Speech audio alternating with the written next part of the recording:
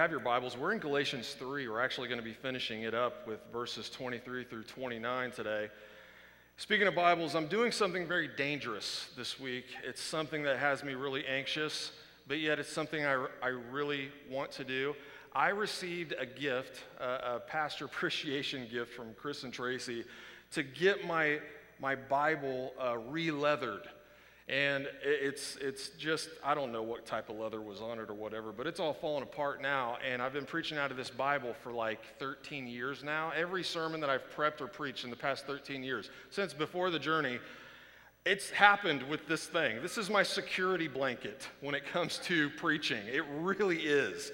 And I'm like, I'm going to send this thing away. This is like more precious than gold to me because, you get comfortable with a certain Bible. If you hand me a different Bible, or next week I'm going to be preaching out of a different Bible next week.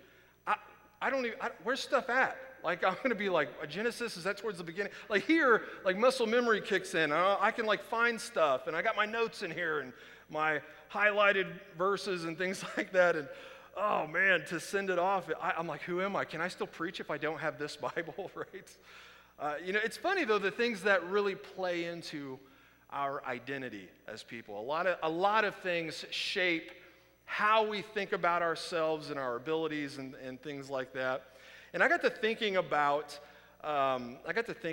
this as I was preparing this sermon this week. And so I was like, well, what are those factors that shape your identity? Well, when I set out to answer that question, I did what any one of us self-respecting individuals would do. I Googled it. All right, I get on Google, and what determines our identity? What shapes our identity in this world? So according to Google, it kept bringing me back to what the world of psychology refers to as the Big Eight. The Big Eight characteristics that help you define who you are. Here they are. Number one is age, then your race, your gender, your abilities, your religion, your class, your sexual orientation, and the last but not least, your immigration status. I didn't see that one coming. Like the other ones I kind of expected, but immigration status, I wasn't ready for that one. Those are the things, according to Google, that you need to understand about yourself if you're going to have an identity. You're having an identity crisis. You need to go to the Big Eight, and that'll help you figure out who you are. All right, some of those made some logical sense, but I wasn't satisfied with that answer, so I took it to the next level. This is the year 2023. We have artificial intelligence at our fingertips. I have the Chat GPT app on my phone, and I got it out, busted open that app, and was like, who am I, right? I kind of expected him to ask me the same thing. You tell me, who am I?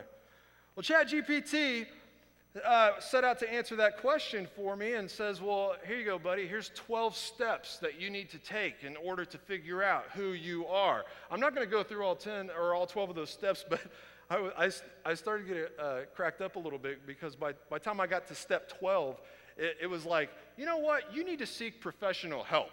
Like, I'm a robot, right? You need you need to get some help, buddy.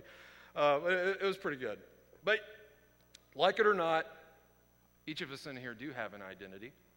Each of us in here are being shaped by several different factors in our life, and we want to know our identity because when we know our identity, it comes with a greater sense of self-awareness. It's critical to know your identity because it brings you a level of fulfillment. It enhances your well-being. It enhances the quality of your relationships. It allows you to contribute to society. At least that's what ChatGPT tells me.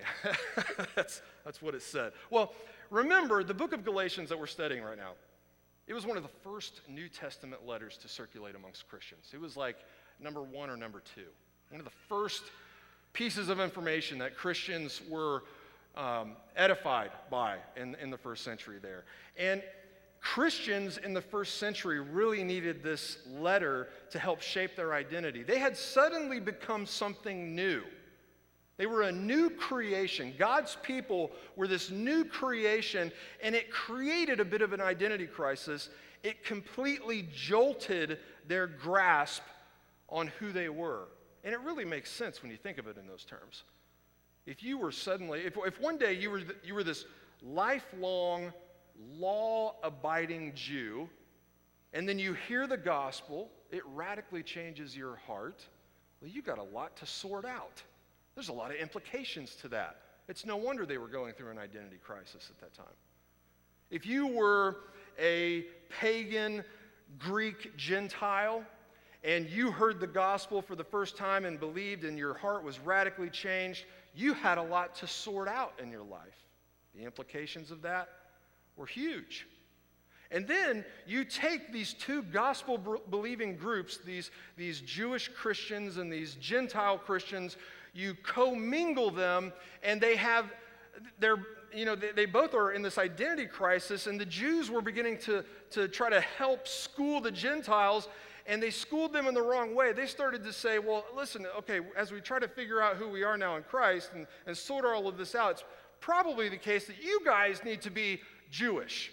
You need to act like us. Jesus was a Jew. Christianity came from Judaism. This makes sense for you to be a Jew, so you act like us. You guys need to get circumcised. You guys need to follow our dietary laws. You guys need to offer sacrifices at the temple like a good Jew would. And so Paul writes this letter to the Galatian churches. There were several of them. He writes them this letter to say, no, that's entirely wrong.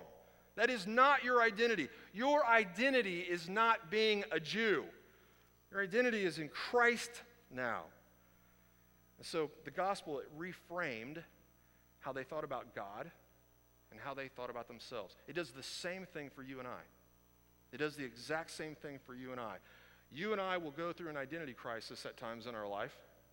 We need the book of Galatians to help reframe our identity. And again, it's no wonder that these Jewish Christians were having a hard time and confused in this way. If they've been following the law their whole life. They've been doing it a certain way the whole time. And then all of a sudden, the gospel invades their life and it changes their value system. It reframes everything. And so if I'm not following the law, who am I? If they aren't following the law, who are they? Well, Paul's like, let me help you sort all of this out. Well, you and I live in a world, again, in which there are a lot of things competing to define you, and a lot of people groups and institutions that want to tell you who you are and tell you what your worth is based on. And it can really mess with your head. It's no wonder people go through identity crisis all the time. I mean, I feel like this world, we live in this age, our culture lives in a time in which they're like, okay, let's get out our rating system so we can figure out your identity. Let's see, your skin color, that gets you this many points. Your family history, that gets you this many points. Okay, let's look at your history of bad decisions. Ooh, point deduction, yes. Let's look at your immigration status. I don't know. Like, all of those things, how many of those big 8 characteristics really shape who you are and have a huge impact in your life? I think these 7 verses helped Christians in the first century, and I think these 7 verses are really helpful for us today. I think these 7 verses are the Holy Spirit's way of teaching you today. Hey, I know, you know how the world sees you. Let me tell you how I see you. This is God's way of saying, let me remind you of how I see you and how I see your sense of worth. And let me teach you and remind you how you are to see the Christians seated around you. That's what these 7 verses do. And that's why they're so important for us today. So, again, the world says there's 8 defining characteristics that determine your worth and where you're headed in life. Galatians 3:23 through 29, this is God's way of saying, actually, it really boils down to 3 things I want you to take note of. 3, here are my 3 defining characteristics about you that will determine your worth and where you are headed in life. So let's just start with verses 23 and 24. Paul's going to set the table of these 3 points first. Let me remind you about the law and its purpose. We kind of talked about that last week. I saved these 2 verses to kind of help us set the table for these 3 big points today. So look at verses 23 and 24. Now, before faith came, we were held captive under the law, imprisoned until the coming faith would be revealed.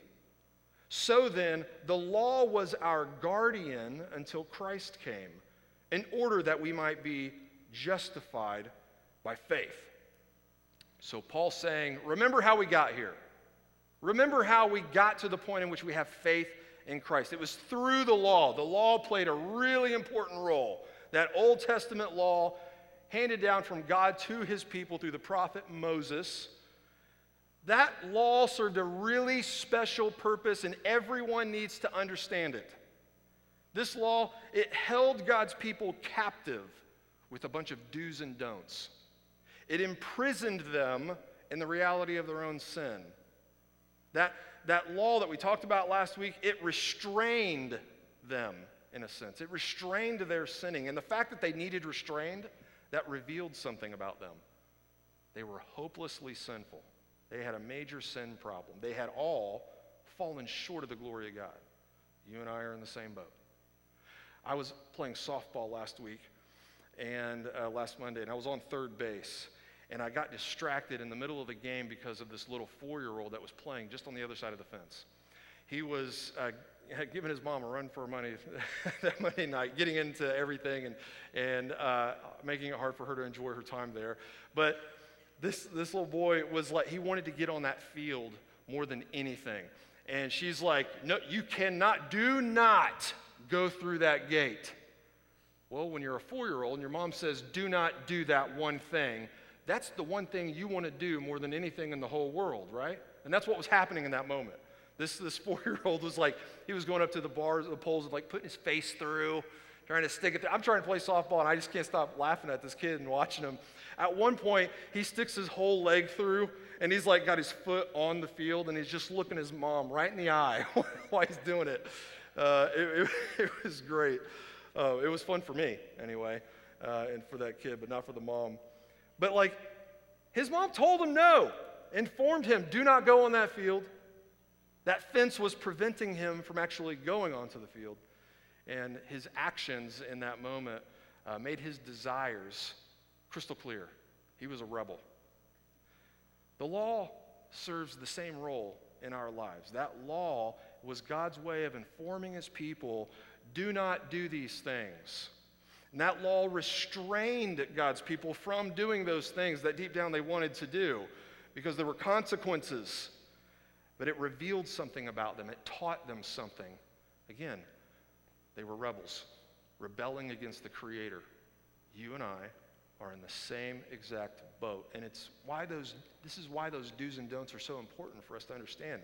And why the role of the law is so important to understand. That law was like a guardian for God's people. Did you see that verse? The law, this is in verse 24, the law was our guardian until Christ came. Your translation may not say guardian.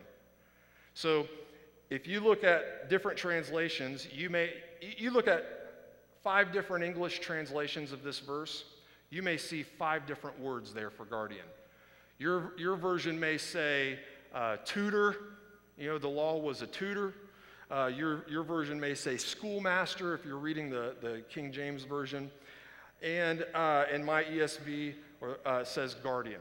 So when I look at those 3 words in English, is the law a guardian? Is it a tutor? Or is it a schoolmaster? Those 3 words mean 3 very different things. Those roles function in very different ways. And so that's a clue to us. When we're reading our Bible and translators are choosing so many different words for that one Greek word, that's a clue to us they're having a problem. And it probably means that our English language doesn't have just that exact one-for-one word that they need right now. And so what do you got to do in those situations? Well, you got to do my favorite thing in the whole world. You get to do a word study. I love studying words and where they come from. And so that's what I did with this word guardian. And man, it really brought to light just what Paul is saying here. When you look into that Greek word, it's pedagogos. And that Greek word in that culture, it really isn't a guardian. And it really isn't a tutor. And it really isn't a schoolmaster. None of those words really cut it when it comes to the Greek word pedagogos. And here's why. I'll share with you the definition of that word. That word was it described a type of slave that existed in Roman and Greek cultures. So if I was a wealthy Roman citizen, and I had 3 sons as I do today, I would hire, or I would purchase a pedagogos. I would purchase a slave to make sure that my kids get to school on time, and to make sure that my kids get home from school on time. That pedagogos, or that guardian, that tutor, that schoolmaster, that pedagogos would actually be a disciplinarian for my kids. Make sure they get all their homework done. And they would literally carry a rod and follow the kids to and from school. And when they would get out of line, whack, right? Let's bring back the pedagogos. That's kind of what I was thinking as I was studying this. But here's the thing. This is what Paul's saying here. It's the perfect word to describe how the law functioned. The law was like this paid disciplinarian. If we had to choose the exact English word, I would have chosen the word nanny after I read that definition. The law was like this nanny, this hired disciplinarian that helped take care of your kids. It kept them in line until just the right time when God would redeem his people through sending his son, Jesus. And just like the pedagogos, that law wasn't meant to be forever. Eventually, a child becomes of age. They don't need to be followed around with the pedagogos. Well, God's people had, throughout redemptive history, come to a point in time in which they had come of age. And the law had served its purpose. They had now come of age, and it wasn't meant to be forever. Things are different now. Look at verse 25. It says, "But now that faith has come, we are no longer under a guardian." That guardian did its job perfectly. The Old Testament, a big chunk of your Bible, it's redemptive history. It's Old Testament proof that people are hopelessly sinful. Without a doubt, everybody is messed up. Everybody is in need of a Savior. That's what it taught us. That's how it tutored us. That's how it disciplined us. Lesson learned. Now that faith in Christ has come, we don't need that tutor anymore. We have the answer to our sin problem. It's Jesus. And so that changes things. That reframes things for us. Now, our identity isn't wrapped up in our performance and our adherence to the law. Now, our identity as God's people is wrapped up in the performance of Jesus, who fulfilled that law. A totally different frame of thinking about our faith in God. A totally different way of identifying with God. It changed everything. But what does that mean? How do I do this? How do I understand myself in light of Christ's fulfillment of the law? Paul would say it's not the big 8. It's actually the big 3. 3 defining characteristics, and it's how you identify yourself in Jesus Christ. Here's number 1. You identify yourself. You are a son of God. That's number 1.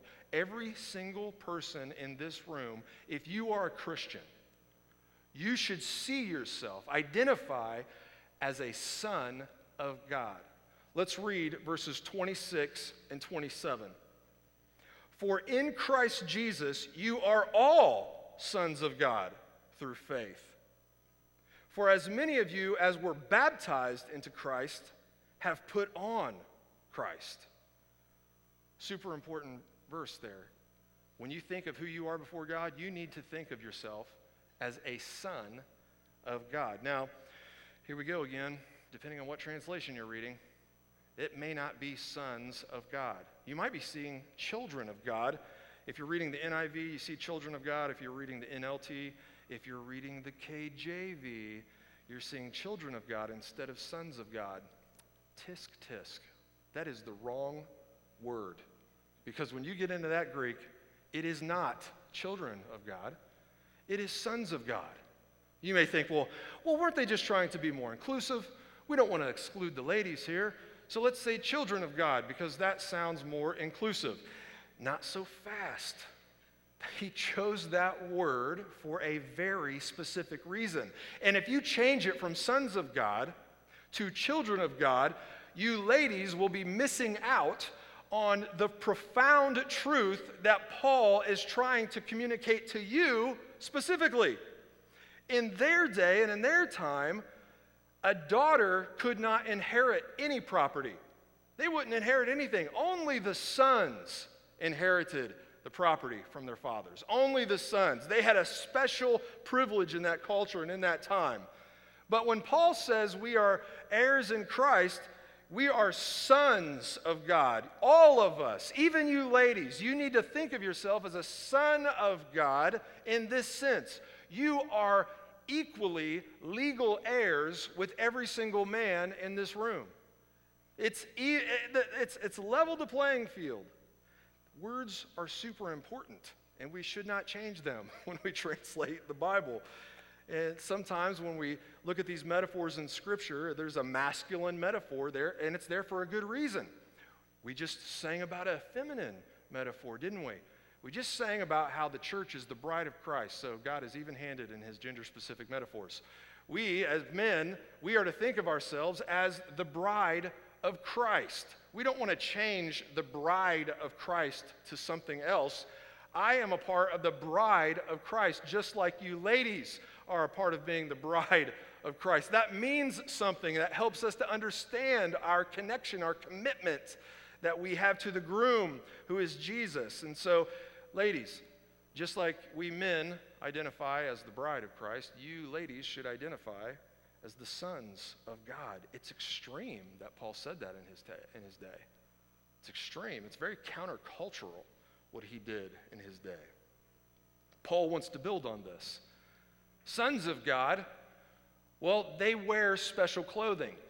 That's how it worked in Roman culture again. So in Roman culture, when you would come of age as a son of your father, you're a real man now. How are we going to identify you as a real man? Well, we're going to have a ceremony in which we give you a special toga. And we're going to have a toga party so everybody knows you're a man now.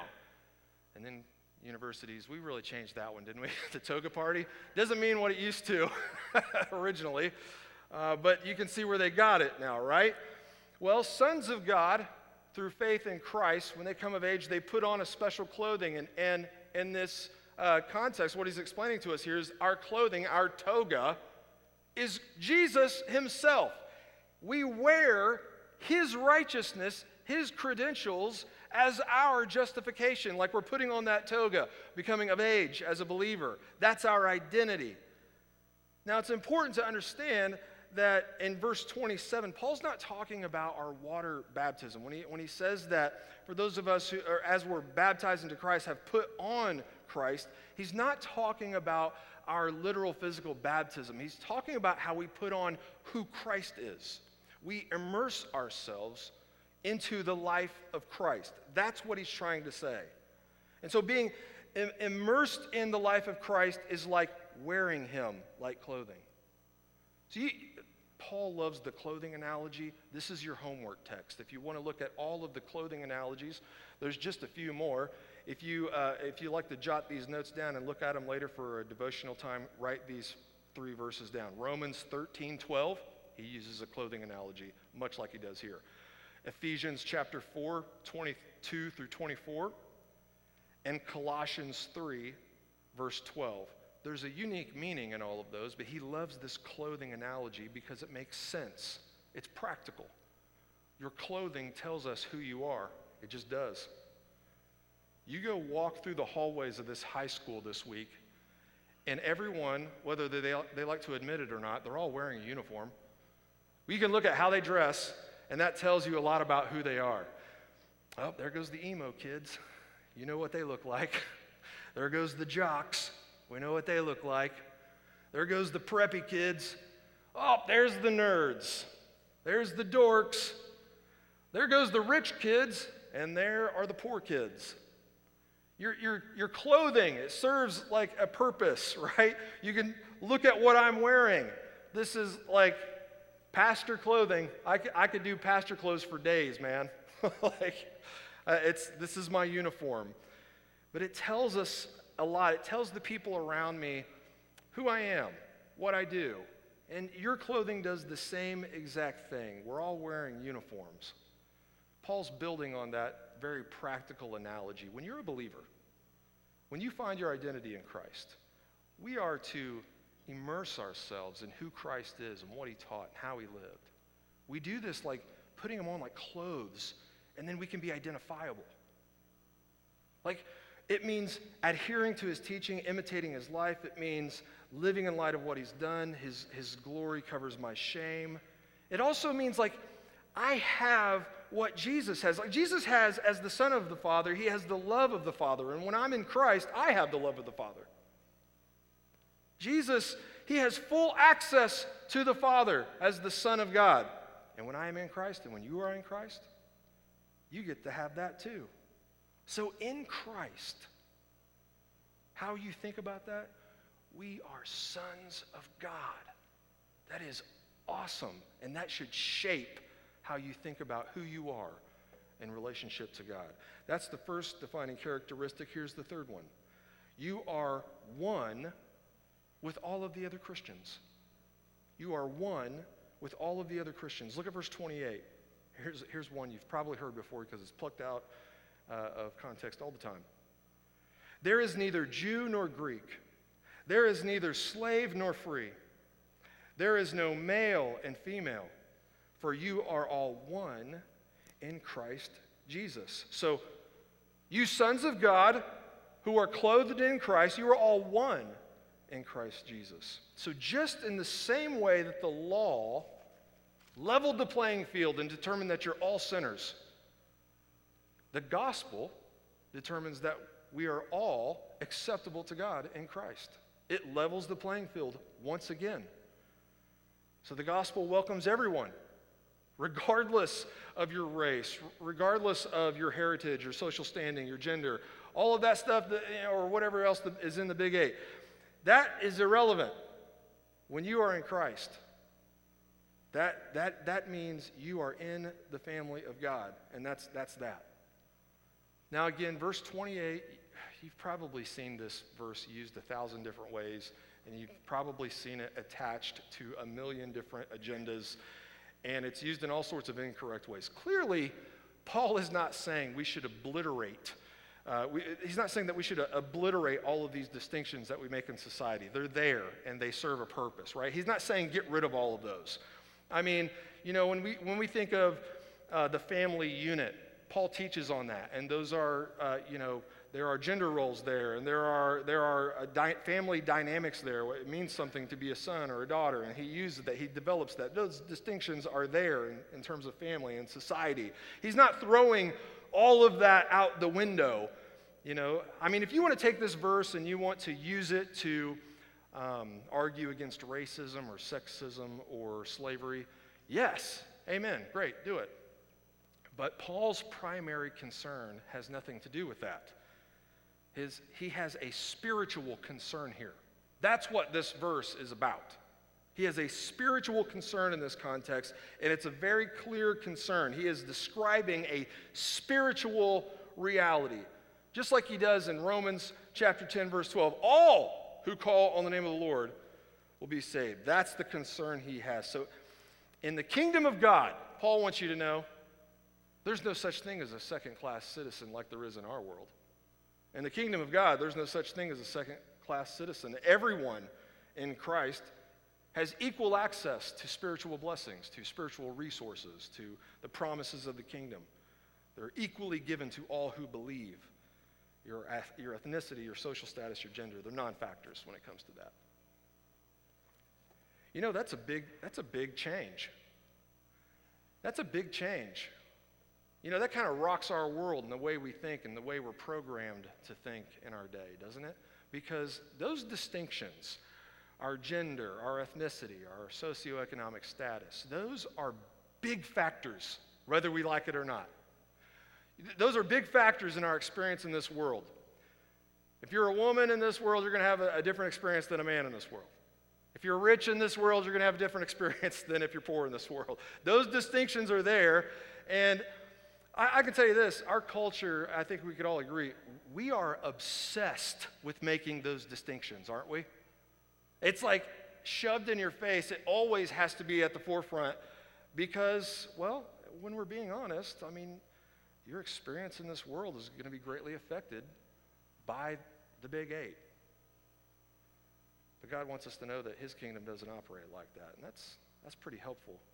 I kind of think in this world, Human beings are obsessed with feeling superior to other human beings. That's just truth. It just is what it is. Humans love to feel superior to other humans. And they use the big 8 to be able, that's the means by which they can feel superior. So that's why those are so important to our culture and our time in which we live, and that's why they were so important back then too. But God wants us to know, my kingdom doesn't work like that. You live in this world, yeah, it works a lot like that. It's frustrating. There's a lot of injustice there. But God's world, God's kingdom, it is just. The good news of the gospel is that none of those factors affect who you are in Christ. The ground is level at the foot of the cross. It levels the playing field. Our status is the same. If you're a Christian in here, your status is redeemed. Your clothing, all of our clothing is the same. It's Jesus. He is our clothing. So when you think about who you are, your identity in Christ, you need to think of it in these terms. Right? You are sons of God. You are all one in Christ. And number 3, this third defining characteristic, we are all heirs according to the promise. Look at verse 29. And if you are Christ's, then you are Abraham's offspring, heirs according to the promise. That's a big mindset shift. That would have jolted any Jew. Because in that day and age, every Jew could trace their lineage all the way back to Abraham. It was a big part of who they were. They knew exactly what tribe of the 12 tribes that their lineage connected to. It was a really big deal. And I don't know about you, but I have zero. I did the 23andMe DNA test. I did it. And I had all kinds of different numbers in there. I didn't have a single percentage point for the Jew ethnicity. I don't have a single drop in these veins. It's not there. I could not trace my lineage back to the 12 tribes of Israel. Even with a single percentage point, there's no way I could do it. But there's a major mindset shift here. God wants me to know, through New Testament letters like Galatians, I'm adopted into that family. I wasn't born into it, but I was adopted into that kingdom through Christ. And that adoption ensures that I am an equal heir to the spiritual promise, to the spiritual promise given to Abraham. That means a Jew, they would go back and they would look at that promise to Abraham that we studied in Genesis 15, and they would find their identity in it. And because of Christ, you and I do the same thing. We are numbered in the stars. We are a recipient of this promise through Jesus. Faith in the promises of God. That's what defines us. That's our identity. Let's nourish that identity in a time of communion. Let's pray. Lord, I thank you for this teaching in Galatians. Each and every one of us in here, from time to time in our life, have gone through an identity crisis. We're being told who we are. We're being defined by other people all the time. It gets confusing. It gets overwhelming. But Lord, we have something secure to identify with. We have something that never changes. Lord, some of the characteristics that this world assigns me, it greatly affects my experience in this world. Sometimes those characteristics that I have in my life that are out of my control, sometimes those are good things for me, and sometimes those are bad things for me. Lord, you give us these 3 characteristics so that we can have something that never changes. That is your love for us through Christ. You're the same yesterday, today, and forever. And being in relationship with you through your Son means that I can be secure in who I am before you. I can have confidence there. I can have security there. I can have stability there. All these worldly characteristics, Lord, it feels like such shaky ground, shifting sands. Lord, we have concrete. We have something stable to stand on when we are in Christ, and we thank you for that, Lord. And it's in your name, Jesus, we pray.